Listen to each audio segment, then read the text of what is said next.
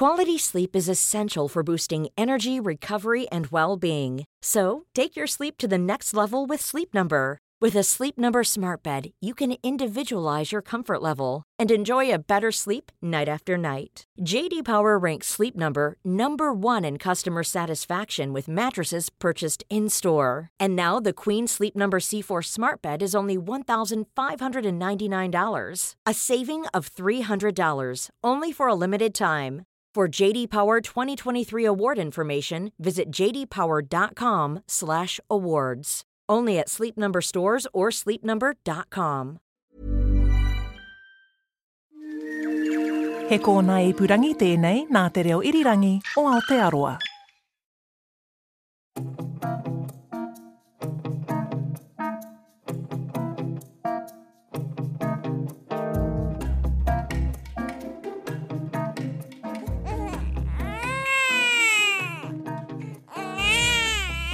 Welcome to Are We There Yet? I'm Katie Gossett, and when babies are born, they're so vulnerable. They need us to do everything for them. But of course, as they grow up, they become more capable, and it might be time for them to do something for us. We're not their slaves, we expect them to participate in the household. I was not put on this earth to look after 6 people constantly. I think that's one of the hardest things about being a parent, is you're asking your kids to do things over and over again. So as you might be suspecting, this is about the old C word. Not that C word, obviously, but we're talking in this episode about chores. I'm a big believer in chores. We're all a household, everybody contributes. Chores are just part of what makes a family tick. In fact, most of us would probably like our children to help out, and as it turns out, it's actually pretty good for them. So the most important thing for parents to hear is that children need chores and things to be responsible for. It's good for them both in that moment, and it also helps them grow into people that can eventually leave home one day. Catherine Gallagher, our clinical psychologist. I think it's really important because it helps out, but it's also about how do they actually do some frustrating, boring things, because that's kind of life, and that's a pretty good life skill. Now, back in the day when parents were possibly stauncher than some of us are now, this was a no-brainer. Here's a lovely archival piece from one Vera Hyde, recorded back in 1973. She was reminiscing about her childhood as one of 12 children brought up in Napier. On Friday night, Dad used to make a list of our jobs for Saturday morning. We had no mops or anything. We had to clean under the beds, with a duster. We did it properly because Dad inspected all our work. Vera goes on to say that she and her sister used to get up at 4:30 every Monday morning to wash all the nappies for their young siblings. I don't think too many of us would expect that of our children these days, but we do have some expectations. So one week they're on dishwasher, the next week table, so they have to set and clear the table for dinner. We don't have set chores, but I have expectations that they will help out. Things like making their beds and dishes. They're quite particular about, right, got to do the dishes, and it's probably more me that'll go, look, we can just chill tonight, we'll do them tomorrow, as you may have seen in the kitchen. Now, I'm secretly just a little bit envious of some of these families, because although my children do chores, I feel like I've got a bit of a scattergun approach to it.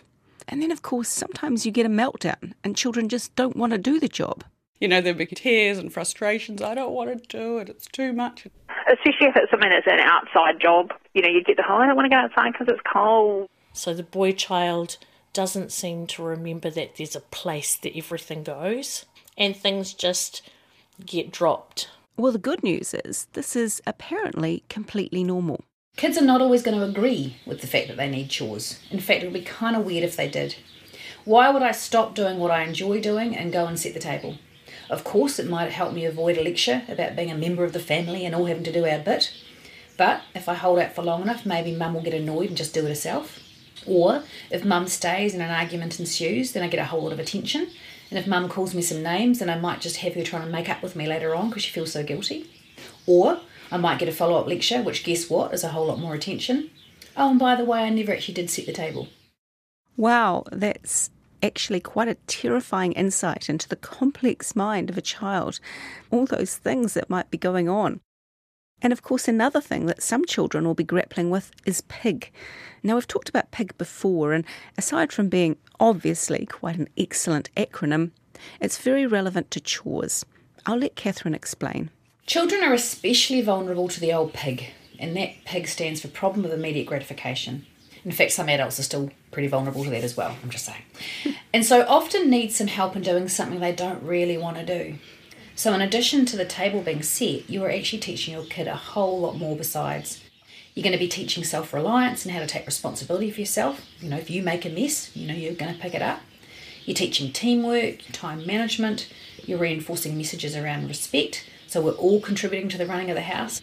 Then there's the whole money issue, to pay or not to pay. For kids, the idea that you learn to earn can be part of those life skills. So you're building a work ethic, especially if money's attached. They actually have some power within their means to do things and get paid. And the harder you work, the more you earn. But shouldn't kids also do some things for the good of the family?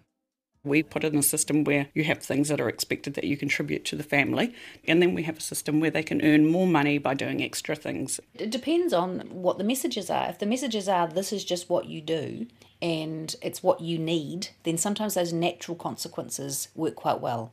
So if it's getting up and you're kind of cold, then get your clothes on. Or if it's you want those things in your lunch, then you get to make your lunch. Or if you want me to do that, then you need to do this for me first. So that quid pro quo can be quite handy. Some kids might need a little bit of reward to get them going to start with. And then you can start petering it out and build other expectations on top of that. Now, sometimes it's not so much the money that's the incentive, but the fact that doing the job will make the child's own life easier. For example, put your clothes out, otherwise they won't be there when you need them. Now, the key with that is whether as parents we can tolerate that playing itself out, because if it involved a school uniform and come Monday it's not washed, how many of us are scrabbling around on Sunday night trying to make sure it's washed? Or could we actually tolerate the kid going to school and getting in trouble? So having some awareness of what we're actually willing to follow through on, because often we might say, well, I'll just do that. The child and us knowing full well that won't happen. Well, I had this thing where my daughter never put her lunch in her bag, and eventually I just thought, I have to endure what you're just describing. So we left the house, and we were, a good way down the street. And then I said, oh, did you grab your lunch? And she was like, no. I said, well, you're going to be hungry, aren't you? And so, of course, we had to walk back. But, it worked. She didn't forget it again in a hurry. Well, and that's a great success story. You're going to have kids who knew that actually mum's going to worry about this more than I do. So even though there might be a bit of inconvenience, we still went back and got it. So I think that's the bit about knowing yourself and knowing your child. If you've got a particularly strong-willed child or an absent-minded child, then some greater scaffolding around that or some actually following through more firmly on it can be necessary. I should have let her go hungry. Well, but it worked. And I mean, the proof's in the pudding. So literally, there's no other judgment beyond did it work or not.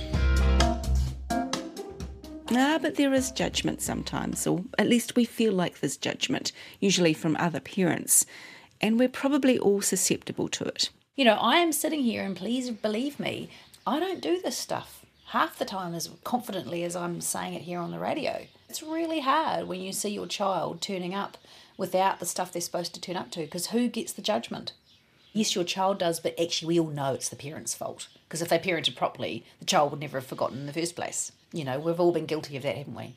So I think that there's an interplay there between the child's experience and ours, which is good for us to be aware of.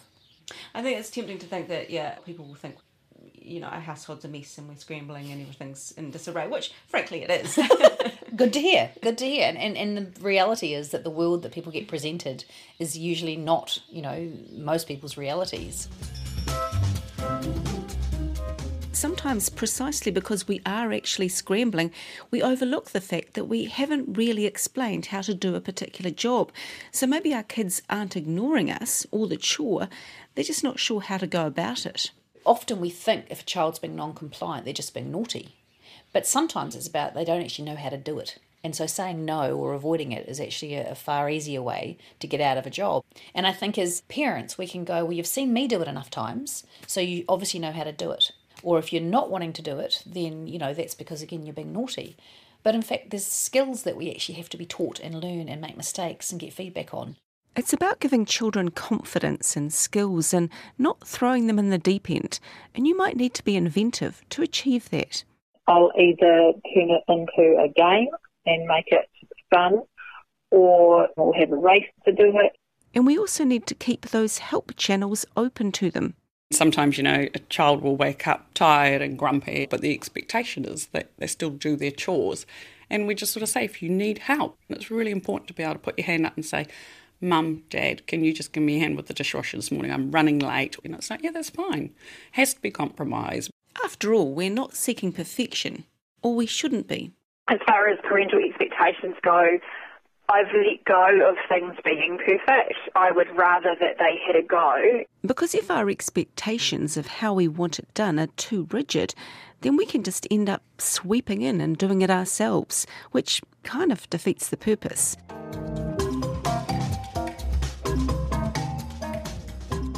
So how do we go about matching the child to the right task so everyone ends up happy? Look at starting small at things they need to do for themselves and slowly add in family jobs as appropriate.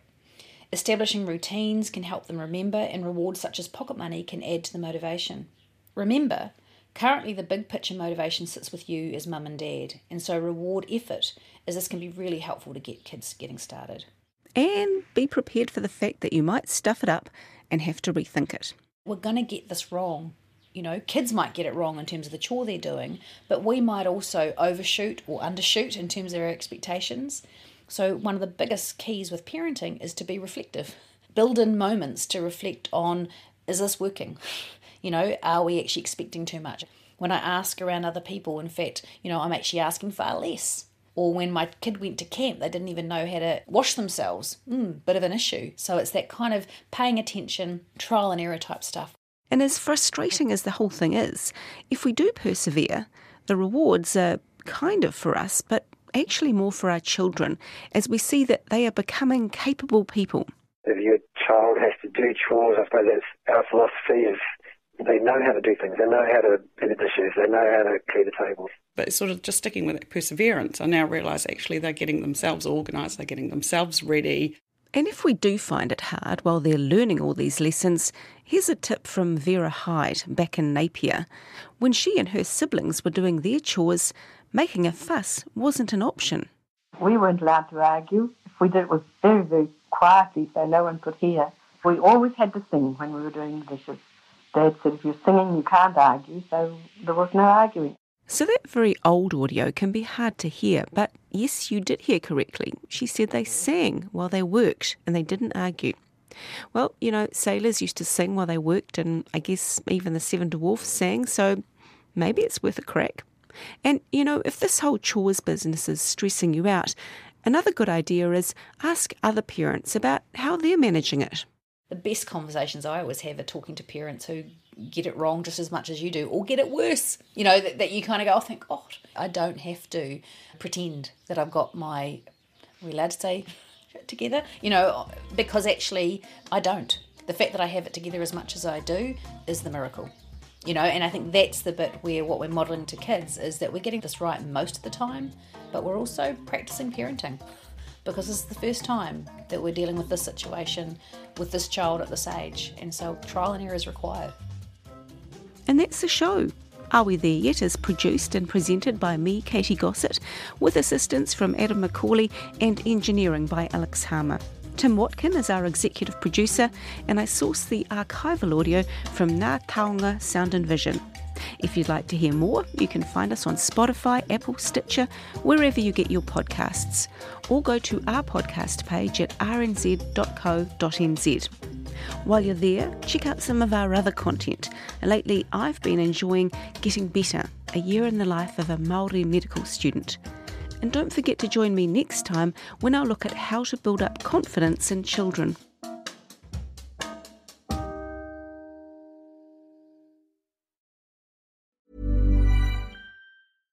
Subtle results, still you, but with fewer lines. Botox Cosmetic, out of botulinum toxin A, is a prescription medicine used to temporarily make moderate to severe frown lines, crow's feet, and forehead lines look better in adults. Effects of Botox Cosmetic may spread hours to weeks after injection, causing serious symptoms. Alert your doctor right away as difficulty swallowing, speaking, breathing, eye problems, or muscle weakness may be a sign of a life-threatening condition. Patients with these conditions before injection are at highest risk. Don't receive Botox Cosmetic if you have a skin infection. Side effects may include allergic reactions, injection site pain, headache, eyebrow and eyelid drooping, and eyelid swelling. Allergic reactions can include rash, welts, asthma symptoms, and dizziness. Tell your doctor about medical history, muscle or nerve conditions including ALS or Lou Gehrig's disease, myasthenia gravis, or Lambert-Eaton syndrome, and medications, including botulinum toxins, as these may increase the risk of serious side effects. For full safety information, visit BotoxCosmetic.com or call 877-351-0300. See for yourself at BotoxCosmetic.com.